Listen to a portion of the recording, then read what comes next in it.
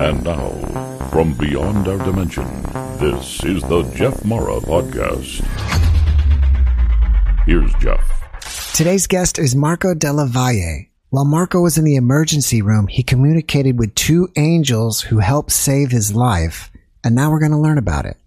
Marco, thank you so much for joining us and welcome. Hey, Jeff. Thanks so much for having me. All right, Marco. As you know, my audience loves to hear about near-death experiences. So if you don't mind, can we start on the day yours happened? Yes, absolutely. So for me, it was actually, I can remember the exact date. It was July 4th, 2012. And I always joke with everybody that it was my not so Independence Day. It was before I was doing readings full time. I was actually working in television. I was running a television station here in Australia, and I was doing psychic readings just part time, just whenever I had a free moment. And there was an event where somebody had actually asked me if I wouldn't mind coming and doing a whole series of readings at a fair. It's not normally what I would do, but my friends who actually were running the event were really short that weekend of readers, and they said, we really, really, really need you. And I said, okay, I'll come and do it. And I was in the middle of the day, and there was a woman I could see in my peripheral vision that was lining up to actually have a reading. And for some strange reason, I just instinctively felt I didn't want to read for this lady. It had nothing to do with her. It was just this feeling that I had that I really shouldn't read for her. I just felt like something bad was going to happen. But, you know, I'm not going to turn somebody away for a reading. So she sat down and we started her reading, and she was lovely. But about halfway through her reading, I could feel, it was a really unusual feeling. It was like someone reached over and pulled like a plug out of my stomach, and it was just above my navel. And although I looked like I was sitting straight and I wasn't moving on the outside, on the inside, I just felt like I was shaking. I felt like my whole soul was rattling. It was a really, really unusual experience. But I did finish off her reading, and I finished off that day. And I ended up coming home that afternoon, and I remember just feeling this unusual sensation of just this dull ache. My whole body was just aching. So like we all do, we just ignore it. We just suck it up and we move forward. And then so the following day, I ended up going back to work. And my staff had said to me that day that I looked really grey. They said about my colouring. I said, yeah, I don't feel particularly well. I just have this really strange feeling. And I said, you know what, I might call it an early day. And I never, back in those days, I would never take a day off work. I would never dream of leaving early. But I decided to come home, and I thought, I'll go for a run. It's just a cold. I'll sweat it out. Because back in those days, I was particularly fit. So I went for a run around a river nearby where I live. And I got halfway around the river, and I just thought, I can't run anymore. I just felt really, really exhausted. And then I started walking because I just didn't have the puff to keep going. And then by the time I was coming back to the car park, I literally had to get my brain to think about stepping my legs forward to even step. I was struggling to actually get one foot in front of the other. And it wasn't so much so that I physically couldn't do it. It was like my brain couldn't get my legs to do it. So I finally got to the car, was able to get myself home. And then within hours, I was in the emergency room at the hospital. So fast forward to that evening, they had done a whole heap of tests, and they had found that I had advanced stages of swine flu. And that was in a period where swine flu was quite big in Australia and people were dying, particularly in my state of Queensland. And so I was in the emergency room, and they were wanting to actually put me into an induced coma. They said, look, it's really quite advanced. We don't believe that you can actually survive this one. We think that you'll probably have about 12 hours to live. And they had forecast that I would die the following morning. And they actually had handed me the paperwork to harvest my organs, because they said, if you'd be okay with it, we'd like to harvest out your organs after you pass. And so I'm sort of laying there thinking, this can't be for real, but indeed it was. And it was at a point where I now couldn't use my body, so I couldn't lift my arms, and I couldn't walk. I was completely bedridden because I was basically so sick. And they had an oxygen mask on me. They actually had the BiPAP machine, so it isn't just the normal oxygen apparatus. It's the big BiPAP machine that actually breathes for you. And my saturated oxygen levels had dropped below 90. So, you need saturated oxygen levels to be up in the 90s. Mine was drifting down around 85%. So basically I was suffocating, and even with the machine on. And so they were convinced that I was going to die, and they kept urging me to allow them to put me into this induced coma. And it was at that point where I'm laying in the hospital, and I could see at the foot of my bed a big blue light in front of me, and beside that was a big green light. And I could hear these voices telepathically in my mind, and they had told me that they were archangels that had come to help me. And the blue one identified himself as Archangel Michael, and the green one had identified himself as Archangel Raphael. And they had basically said that they were here to help me get through this process to make sure that I don't cross the veil. And what was very interesting to me was, it was at that point that I could see, like, for as far as the eye could see, I could see dead people everywhere. I could see spirit all around the room. And it was almost like bleachers in a football field where you just have a stadium. It was like there was just everywhere I could see was heads of people that had passed over, but I didn't recognize any of the people. So I had sort of said to my brother as best as I could, don't let them put me into a coma, because I couldn't really communicate very well at this point. And he was actually on the doctor's side and said, I think you should let them do what they need to do. It's your only chance of survival. But I had said to him, well, there's two angels at the foot of my bed telling me not to do it. And anyway, the doctor didn't like that, as a lot of people in the medical profession probably wouldn't, which I understand. And these angels then had told me what it was that I needed to do in order to stay alive. And they explained to me, again, all telepathically, that I needed to visualize, because my body was no longer working. My lungs had collapsed. My internal organs had collapsed. I was actually coughing up blood because I was so far advanced where my organs had already collapsed. I could only use my mind. And so these two angels actually said to me, we need you to visualize yourself getting better. And I actually asked, I said, well, how do I do that? So they said to me, we want you to visualize the monitor behind your head, which was actually showing the oxygen levels. And they said, visualize yourself at 97%. And at this point, I was now dipping into the low 80s and nothing was working. So for about 5 minutes, I laid there and I just visualized that number in my mind, just over and over and over. I kept visualizing it. And as I was doing that, they said to me, imagine that you can see your oxygen actually increasing and filling through your whole body. So I did that. And after about 3 minutes, it slowly started to come up. And then 10 minutes in, I was literally nearly at 96%. And then I was back up to 97% after that. So that worked. And so I thought, okay, there might be something in this. So they then asked for a nurse to actually put an IV into my right arm because they wanted to give me antibiotics, which they had said at that point in time, we don't think it's really going to work. We think that you're too far advanced, but we've got to do the right thing, and we're going to try and put these antibiotics into your system to fight this infection. And so the nurse had tried, but 7 attempts, and she could not get the needle in. There was no chance that this needle was going in because my veins weren't pumped. It was very hard for her to get the artery, or get the vein rather. And so one of the angels, and it was actually Archangel Raphael, it was the green angel, had actually said to me, we want you to visualize your vein plumping up. And it's like visualize blood pumping through your arm, through your vein, so that she can get the needle in. And she actually apologized to me. This is the nurse. She apologized to me because she said, Mark, I don't think I'm going to be able to get this in, and I don't think we're going to be able to provide the IV. So I then said to her, well, what are we going to do? As best as I could speak. And she said, I'm going to give it one more shot, but if I can't get it in, we're not going to be able to get it in.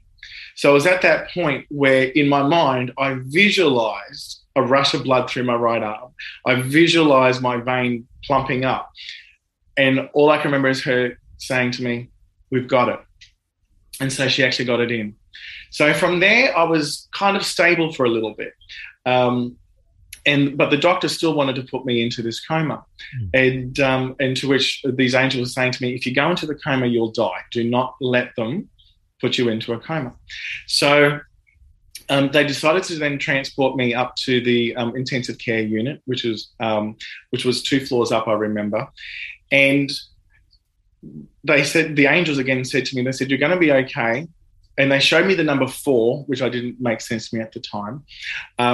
And for whatever reason, they kept saying to me that there was going to be a change around 6 o'clock that night. And I thought, that's really strange. I don't know what that means. And so I remember them wheeling me into the intensive care unit, and I could remember them yelling out my name. They're saying, oh, we've got this patient. They couldn't pronounce my surname. They said, it's like Marco Della something or other. And I remember a nurse yelling out and said, yes, he'll be in room 4. Wheel him in there. I thought, okay, that's interesting. So I went into there, and then there was actually another doctor that came in, and he said, we're about to do a staff change. We'll have a new doctor in to see you soon. I said, okay, no worries. And so I waited for that, and then the new doctor came in, and he introduced himself. He said, hello. He said, I'm Dr. Michael. And I said, hi, how are you? And anyway, and he said, I believe that you do not wish to be put into an induced coma. I said, that's correct. He said, well, if you work with me over the next few hours, I'll make sure that, that happens for you. I said, okay.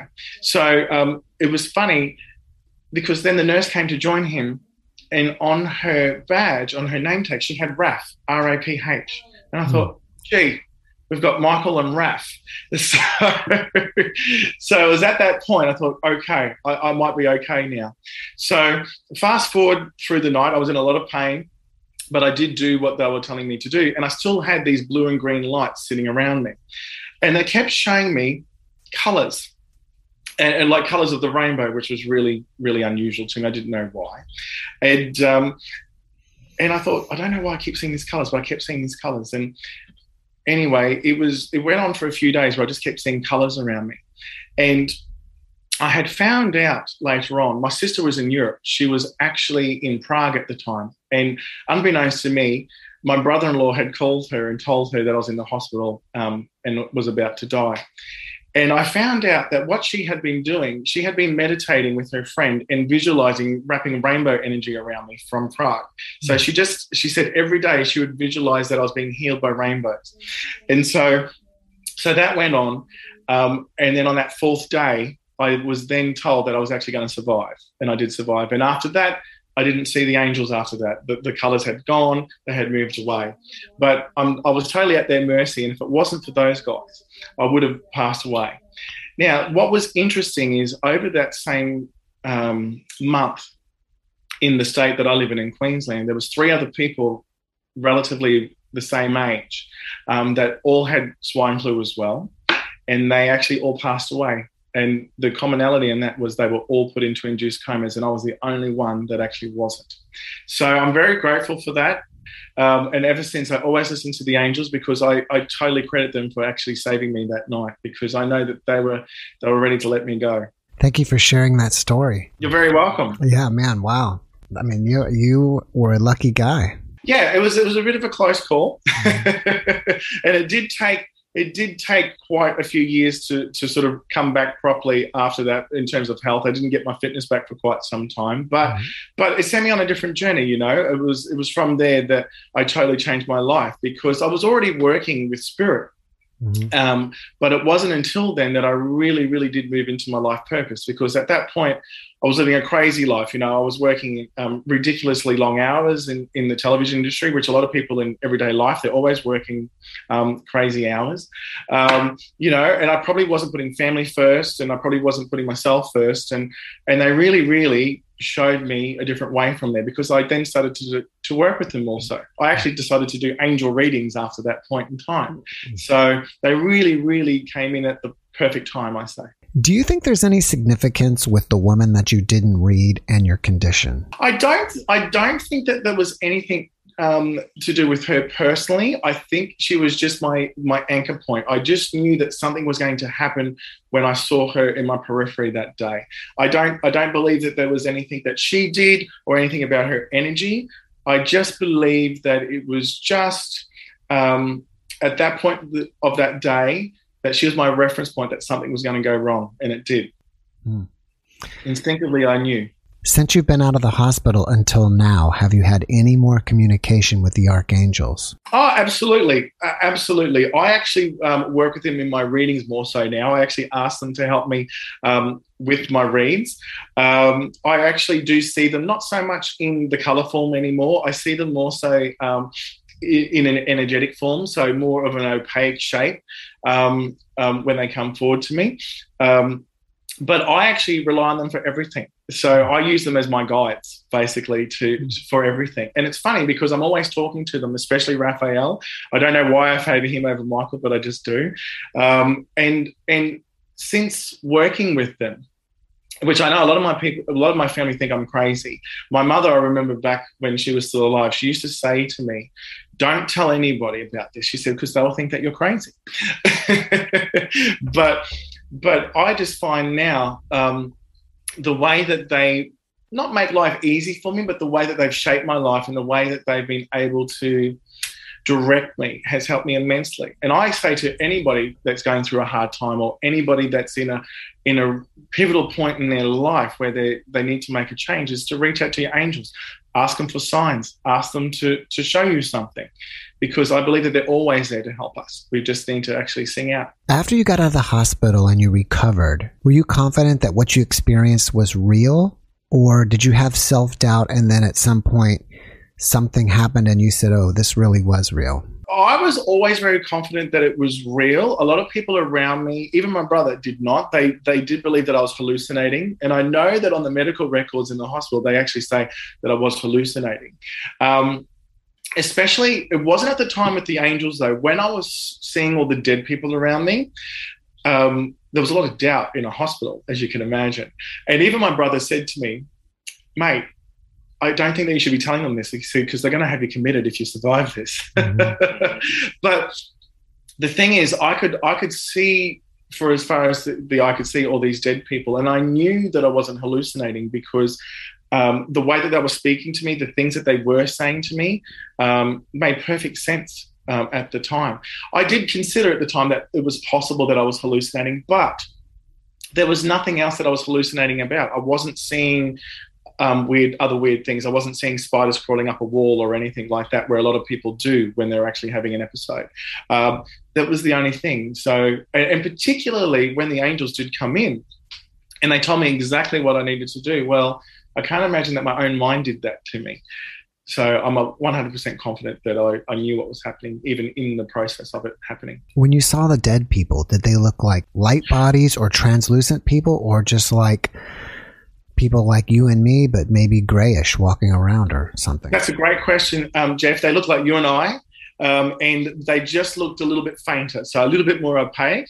The thing that I was very interested in, and the thing that I questioned more so after that experience, was why I didn't see certain family members. Like, I didn't see my grandmother or my mother in particular. I was very, very close to my mother, and she'd passed when I was only 22, and I didn't see her. And in more recent years, people would say to me, "Why do you think you didn't see your mother? Do you think she wasn't there for you?" And I actually think that if I had seen my mother, or if I'd seen my grandparents or friends that had passed over, I would have went to them. I would have gone in that direction. And I believe that I probably would have crossed over if I'd been able to see them. So I'm pretty confident she would have been hiding, so I didn't see her. So, but yeah, they look very, very real to me. Now, when you were like on the bleachers, I think, and you could see as far as you could see, where were they? Like in a white room or just out in nature? It wasn't. It was in the room that I was in. So it was in that hospital room that I was in that I could see them. There was white light around them, but it was almost like where the only way that I could describe it is like the room was packed. There was nothing. I couldn't really see anything behind them because there were just so many of them. And they were telling me about, there was people crossing over. Someone had said to me, "My brother has just died. I'm on my way to go get him." It was really strange. It was almost like they were helping souls cross over. but I just thought, you're not helping me cross over that day. Mm-hmm. But it was like they had a job to do. It wasn't like they were just sitting there dormant. It was like that they were working in some fashion, trying to assist souls that were coming across. Yeah, it sounds like they were exactly what you're saying. Maybe they were existing souls and they happened to catch you and say, oh, well, I think we can save this guy. Let's tell him what to do. Well, I definitely think the angels intervened on that one. They weren't ready for me to go. Mm-hmm. And I wasn't ready to go. I was not ready to go. Now, since you saw Archangel Michael and Raphael, do you have a religious background? Are you Catholic? Don't. I am Catholic. I am christened a Catholic, but never been a practicing one. Certainly haven't gone to church on Sundays for a very, very, very long time. No, not at all. I did have a little bit of an interest in my earlier days when I was doing a little bit of psychic development myself. I used to do some courses with Doreen Virtue. I'm not sure if you're familiar with Doreen there at all, Jeff, but I only did a little bit with her, and that was my only real reference to angels. So outside of that, there is absolutely no religious background for me whatsoever. All right, so you've been doing psychic readings even before this event happened. How did you become a psychic in the first place? Well, I think I was always intuitive, and I think all of us are always intuitive. We just got to tap in to work out what our strongest ability is. But I was working obviously at the television network, and people would say things to me, and I would just know. I always had this inner knowing when things were going to happen or things weren't right. Or if, particularly in business, which was a handy thing for me, I could always tell when someone was lying to me. So it was always very handy. But I always just knew things. And then from there, I decided there must be something to this, because a lot of other people around me, particularly even back to when I was at school, I would always just know little things. And kids around me didn't seem to have that inner knowing. So I always knew that I was a little bit different, whereas I thought we were all the same. I thought that everyone knew things about people that were unsaid. So I decided to just develop it a little bit, and that's probably where I did do my first sort of course with Doreen Virtue, and just doing some little psychic courses to help develop my clairvoyance and my clairaudience and my clairsentience. So I started to develop those, and I remember it was actually my sister who said to me, I know a lady that really, really, really needs a reading. Can you read for her? And I said, no, I'm not going to do that. I'm not interested in doing readings. I'm not, I don't want to be known as a crazy person. I won't be doing that. And then I hung up the phone, and the next minute I knew, about 10 minutes later, here she is knocking on my front door with the woman, and said, here, she really, really needs a reading. So, I'm not going to turn somebody away.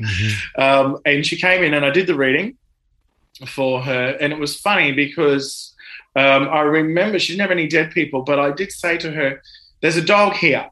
And I said, and I can feel the energy of her dog, and I've described her dog. And I said, and this dog is telling me, you just broken up with a boyfriend, and you've lost a whole heap of money, and there was another couple of things there that I won't disclose. And she just looked at me and she said, that is correct. And I remember thinking, how is a dog telling me this? So I did that for her. And then she told two people who then asked me for readings the following week. And I said, I don't work as a psychic. I'm not doing readings. And they said, oh, please, we would really, really like for you to help us out. So I did. And then that turned into 4 people the following week, and it just went from there. So I just built from those people. Do your brother and sister have any psychic ability?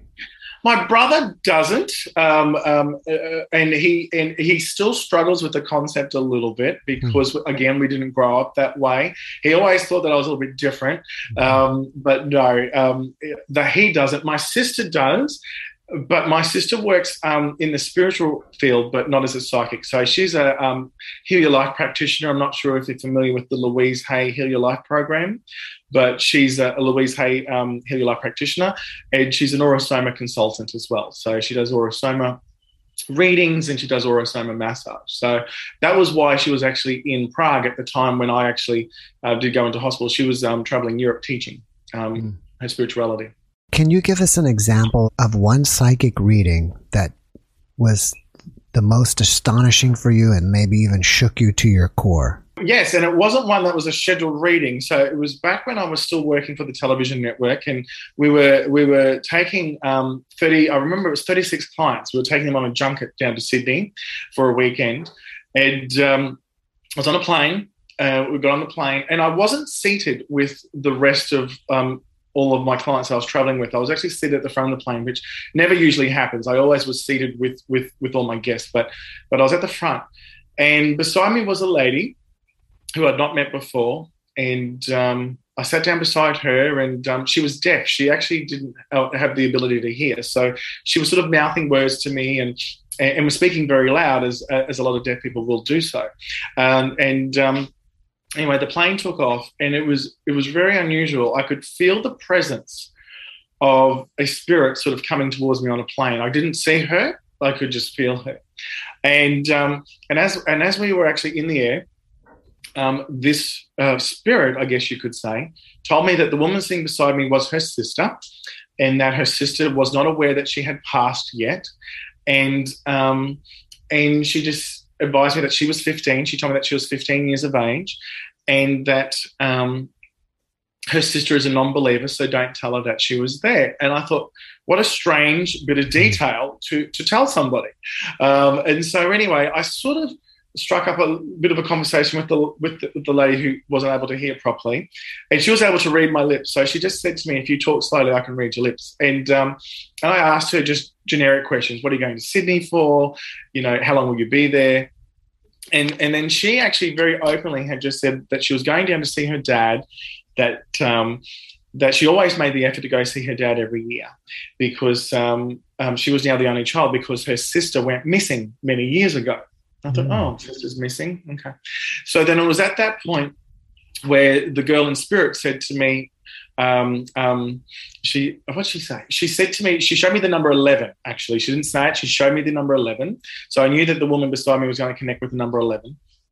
And then she showed me that she was actually murdered. She showed me that she didn't die of natural causes, that she was actually murdered. So I actually said to the woman, what do you plan on doing with your dad while you're in Sydney? And she said, it'll be my birthday while we're down there. So we're going to celebrate my birthday. She said it's on the 11th. I thought, oh, that's interesting. Mm-hmm. So anyway, the meals came, and obviously we couldn't communicate so easily because the woman would have had to have read my lips. So the meals came, and I actually just got out my notepad and pen because I always travel with one. And I just started writing notes. I just started to channel the girl in spirit. So again, she showed me that she was 15. She showed me that she was blonde. She showed me that she was murdered by her boyfriend, and that there was a white ute. She showed me this white ute. It was very, very detailed. She showed me the boyfriend had very dark hair. He was ethnic looking, and he had his hair slicked back like someone that would use Brill cream. I could actually see his fingernails. She actually showed me clairvoyantly his fingernails. I could see that they were dirty. And then I could see that he had been a mechanic, but she had showed me military. So I knew that he was a mechanic of sorts that had worked in the military also. She showed me that there was somebody else with her, and she showed me that there was a note that was written, which none of it made sense, of course, because this girl was missing, but there was a note. I thought, okay, that doesn't make sense. But I wrote down note.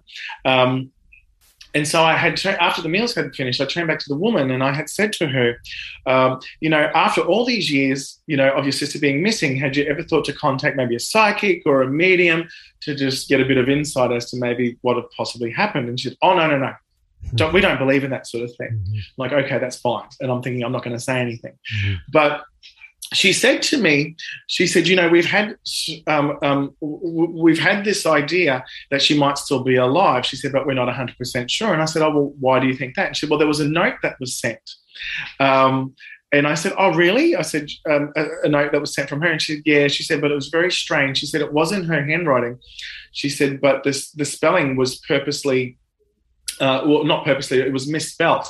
And she said, which was really strange. She said, my sister was very good at spelling. And she said she wouldn't have misspelt words. She said it was almost like a sign to us. Now, in that note that I had wrote down, where the spirit was actually showing me the note, I had written down all right. I am all right. But it wasn't spelled ALRIGHT. It was ALL space WRITE. And so I said to her, is there something about was she all right? And she said, it's funny that you say that to me. She said, because she misspelled all right. So I knew I definitely had her sister in spirit. So to cut a very long story short, I actually didn't tell the woman that I had her sister in spirit because she wasn't a believer and it wasn't my place. She didn't ask for a reading, so I wasn't going to give her one. So she went about her business. She got off the plane. I went off the plane, and then 2 days later I returned home. And as I was leaning over to turn the lamp off in my bedroom, I could see this young girl standing in my doorway of my bedroom. And it was one of those really eerie nights, Jeff, where I had the windows open, it was windy, the curtains are blowing. It was a little bit creepy, just like in the movies. And so anyway, I actually looked at her and I said, well, what was the point of that? There was, what was the reason for you to come through? I couldn't get a message to your sister. That didn't make sense to me. And she's just said to me, turn your computer on. And back then I always slept with my laptop beside me because I was always working. And she said, turn your computer on. And she said, Google me. And I thought, no, I'm not going to do that. But I did turn my computer on and I thought, I'm going to search for this car. And so I thought, I'm going to search to see if because I knew it was a Holden. And so I wanted to see if Holden made some sort of ute in 1960, I think it was a 1962 model ute. And I knew it was white and I could see how the pictures looked. And I Googled it and nothing came up under a vintage website or anything like that. And I thought, okay, well, I am going crazy. But she kept pointing at the laptop and I just needed to look down. And as I looked down, I could see that the first search in that engine was for a Gumtree link. So I'm not sure if you guys have Gumtree in the States. I think it's probably like Craigslist where you can sell things online. Okay. And so it was a Gumtree search. And so I clicked on it and here was this 1962 white Holden ute that was for sale. And coincidentally, it was for sale in the same neighborhood that she had been kidnapped or went missing from all those years ago, because she had actually been missing for over 30 years at this point in time. And so anyway, I looked at her and I said to her, this isn't just a ute. I said, this is the ute you were kidnapped in, isn't it? And she said, yes. And so basically I was able to get all that information and I took it to the police station, not here in town for where I live, but to the police station in the area where she lived, which was on the other side of down the other end of the country. And I thought they're going to think that I'm crazy, but I'm going to send it because, she made all this effort to come through to me. So a police officer actually did come back to me, which doesn't happen a lot. And they actually said, how were you able to get that information really? And I said, well, I really did channel it. And they said to me, well, it actually fits a lot of pieces of a puzzle that we've already been working on for this case that we already had.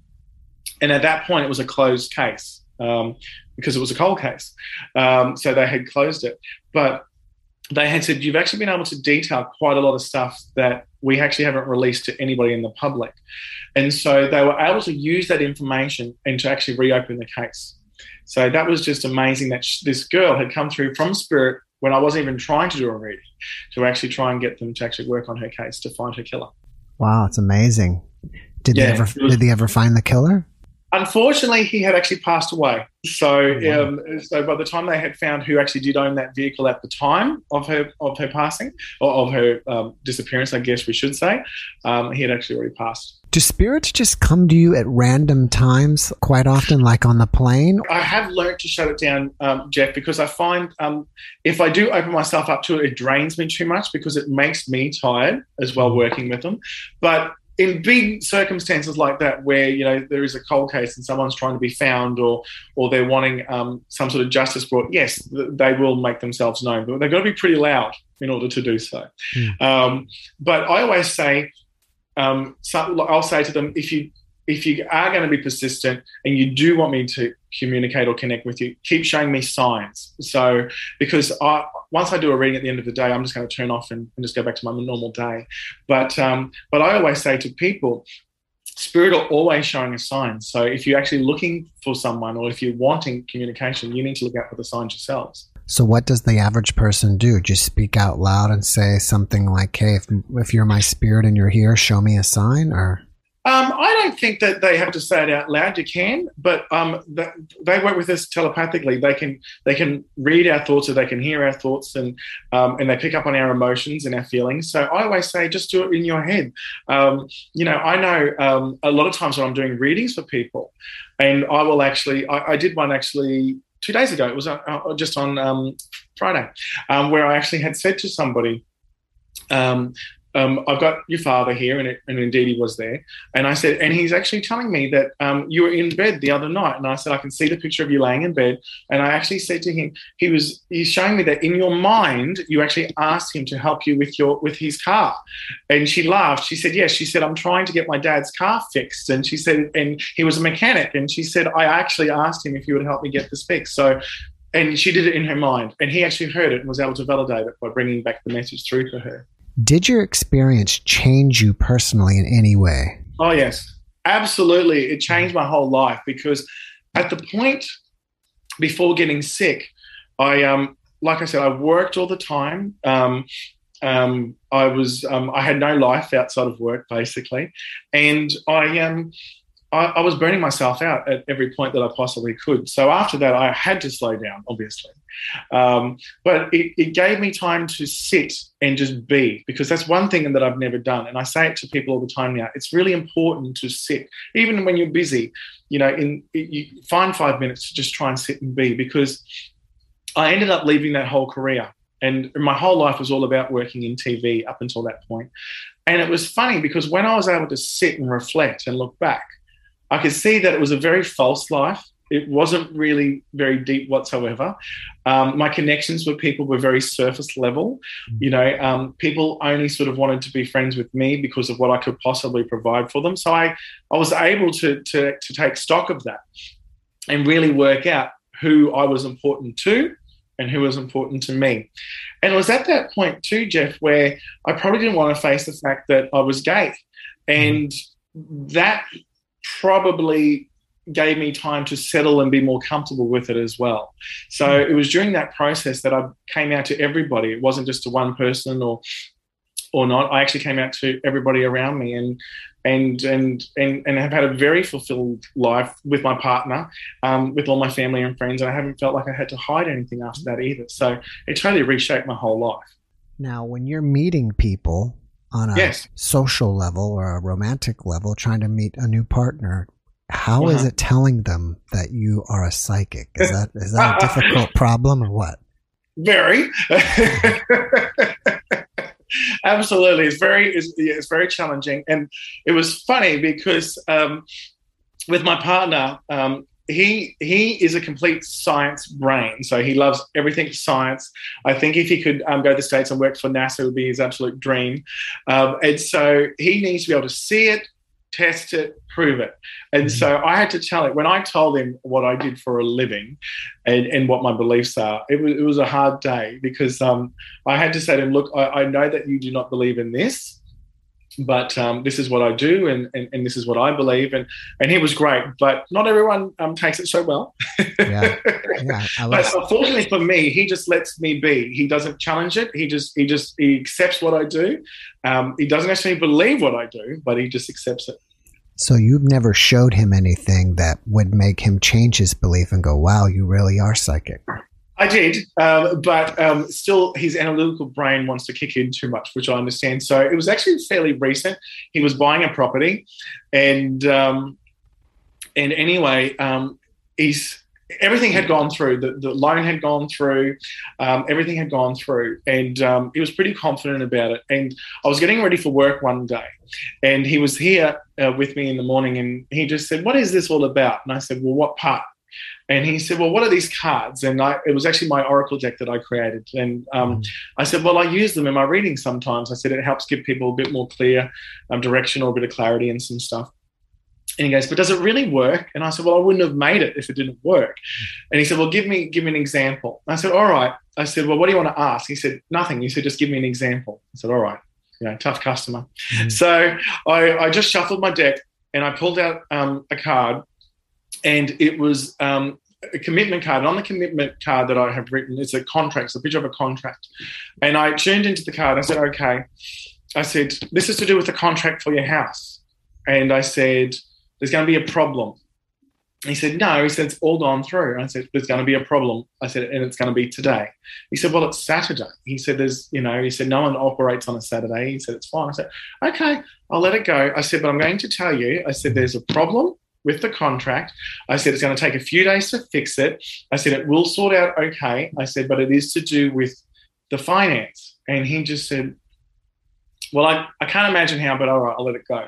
So I went about my day. He went about his day. And later on that evening, he got an email from his broker who happened to be working on a Saturday. And she had said, I can't believe this. She said, but the bank has set up all your bank accounts incorrectly and the finance hasn't actually gone through properly. She said, leave it with me. It's going to take a few days. It will sort out. I'll get this sorted probably by Wednesday. But at the moment, we're not where we want to be with this contract. Mm-hmm. And he just looked at me and goes, what a coincidence. Mm-hmm. I said, sure, that's what it was. So that was my one and only time with him. Now, you mentioned that you created your own cards. So did you take like a tarot deck and make it your own, or what did you do? I didn't take a tarot deck because tarots are very specific and it takes a bit to learn the tarot. So I made an oracle deck. So it's got nothing to do with tarot. It's just basically 40 cards in a deck that I believe give you very practical and direct answers. I actually call it the practical guidance deck for that reason, is you don't have to be a psychic or a medium to be able to work them. It's just you ask a question, you shuffle the deck, and you pull one card or three, and it gives you your answer to your question. And those answers are as simple as, yes, this is the one, or no, you shouldn't be doing this, or, it's going to take 3 months. There's a timing card in there, to contracts, to love. So it basically covers a whole variety of different things, but it's pretty direct and basic. Have you noticed patterns in your clients? Like most people come to ask about a relationship or a new job or a move or something. Absolutely. So it's funny how I can do certain days where it won't be the same reading, but the scenario will be the same. So it could be that someone's coming wanting to communicate with their father, and it's always the father. It won't be a mum and then a dad and then maybe a brother. It's always the same person, so it's the father. Or it could be if they're doing like things about their life, it will always be about a relationship. Like all my clients will want to talk about their relationship that day, or all of them will want to talk about having IVF. Will this IVF procedure work out? So absolutely, it's like the energy is attracted in, and then everybody comes for that same day. So there are some days where it's really, really uncanny. If we go back to the girl from the airplane and the sister that connected with you, yes. Do you think that woman that had passed had been just walking around the earth for the last 30 years, or had she crossed over and come back? I believe that she had crossed over. I don't believe that she had been sort of trapped or sitting between the two worlds. I believe that she had been in the spirit world the whole time. I do believe that she had tried to make contact with other mediums over time to basically try and get her case solved and to bring a bit of finality to her family around the situation. But I believe she basically just ventured back because I was placed at the right place at the right time with the right person. Mm-hmm. So I don't think that she's stuck. I just think that she came back because she knew that I was going to be able to communicate with her. When you communicate with the dead, are most people stuck, or they just haven't left yet? No, I don't believe that they're stuck at all. I believe that they have gone to the spirit world and that they just come back. It just takes them energy to come back for that hour or 45 minutes that I'm working with them to actually communicate with me. Mm-hmm. I've never experienced in any of my readings, which are a lot. I do about 700 readings a year, and wow. So it's up there. But I've never had an experience where they've seemed trapped or they're definitely not suffering. Because a lot of the times my clients will ask me, "Are they okay? Are they in pain anymore?" Well, they don't have a physical body. They're not in the physical realm anymore, so there is no suffering in the physical. Mm-hmm. But no, I've never experienced that. I believe that they always do go to spirit. And I believe that when they do cross over, from what I've seen in my readings, is that we seem to go through a process of where our karma gets returned. And I always say karma comes back to us more in a feeling. So like if we treated people with good intention, that feeling that they experienced comes back to them. And I believe that if we treated people with negative intention, that feeling that they experience also comes back to them as well. So I feel like I do believe that there is that process, and then they go on, they evolve at different levels. They then go on to either assist, like I say, they could maybe bring babies back through. They could work with assisting in animals or things like that. Whatever their soul chooses, I believe that they do go in a different direction. But I do believe that they are always able to come back and communicate with us for periods of time. Do you fear death at all? I don't fear death, Jeff, not at all. I just don't want to die yet. I just think that we've got so much to do here. Yeah. But no, I wouldn't say that I'm excited to pass. I'm not ready for that. But from what Spirit has shown me, it seems like it is a pretty good place. I don't believe that there is a hell, and I know that in a lot of religious sectors that there is a belief system of that, and I'm not dissing that. But from what I've experienced, I don't believe that there is. I believe we all go to the same place. I just think that we vibrate at different levels. Do you think anybody can be a psychic? I think everybody has psychic abilities 100%. So to be a psychic, it takes a certain type of person, because, we take a lot of criticism. So you've got to be able to get past that a little bit. But I believe everybody has psychic abilities. I believe we've just got to be able to tune in and work out what our strengths are. So for some, it could be that they hear Spirit very clearly. They hear the voices. But what a lot of people have to remember is, that's called clairaudience. Clairaudience doesn't always come in externally of the ear. It can come in the brain. So a lot of the time we're getting information coming in almost like a thought. But I say to people, especially when I'm teaching psychic development, pay attention to what side of your brain that thought is coming in. Is it coming from the front? Is it coming from the right? Is it coming from the left? Is it coming from the back? For me, when Spirit is trying to communicate to me clairaudiently, it's always coming from my right side. If I get a thought, I know my own thought, I know that it's coming from the front of my mind. You just got to discern what part of your brain it's coming from, if you can. A lot of people want to be clairvoyant, which means clear seeing. So they think the only way to communicate with Spirit is to see it, but it's not. There are other ways. You can be claircognizant, where you just know, and definitely clairsentient, which is the clear feeling, which I believe everybody has. It's that gut intuition, that gut instinct of something first not being right, or I know that I shouldn't take that flight because it's going to get cancelled, or I know that partner's not right for me and you've only been on one date. It's that gut feeling. So I believe that that's where it starts, and people can expand it from there. So you mentioned that you teach psychic development. Do you do that online or in person? I do it online. I have done it in person before, but I find that people seem to do a lot better when I teach it online, because in group settings, people tend to get a little bit nervous and they keep judging themselves against the person that's sitting beside them or across from them. So I now teach an online course that I've developed, where I send out the coursework every week, and then it comes back to me, and I actually assess it, mark it, and I come back to the student every week during the course to give them proper feedback as to how they're going, how they're developing, what hits they're getting, what things they're not getting right, and what they need to do better. Because I just find that the nerves seem to go, because it's only me that's seeing it. No one else is going to be able to hear it but me. And I get some great stuff. Like I'm literally just finishing off marking my last course at the moment. And the names, people are bringing through names. Like, these are beginners that have never even done anything like this before. They're getting names of people that have crossed over. There's one lady that I showed a photo. I do photo readings in there as well, where I sent out a photo of people that I know that have passed over. And this one woman came back with the person's name, how they died, the age they died. It was just brilliant. So, I prefer to do it online for that reason, that I think my students do better with it. After this podcast, people may want to reach out to you to either take your course or hire you as a psychic. Mm-hmm. How would they find you? Sure. So they can find me on probably my website's the best way at the moment. So it's marcodelavalle.com is where you can find me. I do have a Facebook page, which is International Psychic Medium Marco Delavalle as well, or my Instagram page, which is marcodelavalle_medium. After also watching this podcast, people may just want to reach out to you and ask you questions. Are you a public person and open to that? Absolutely, 100%. I love more than anything, I love talking to people. So reach out. I'll be more than happy to talk to people. Well, you've got the class and you're actually practicing. Is there anything else you got going on right now that you want us to know about?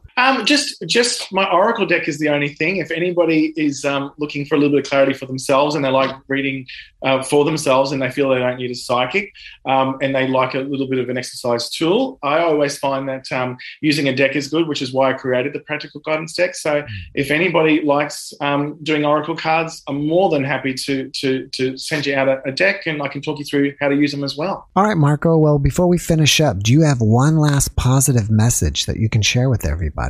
I always say it's best to live your life the most authentic way possible. We can easily get caught up in our everyday lives and everyday stresses, and we have the disease to please. And I don't think that that's good for anybody, including those around you. So I always say try and live your best life that suits you the best way and let everything else around you unfold. Well, that's a great message. And I like that slogan you have, the disease to please. Absolutely. I think a lot of us have it at a different time.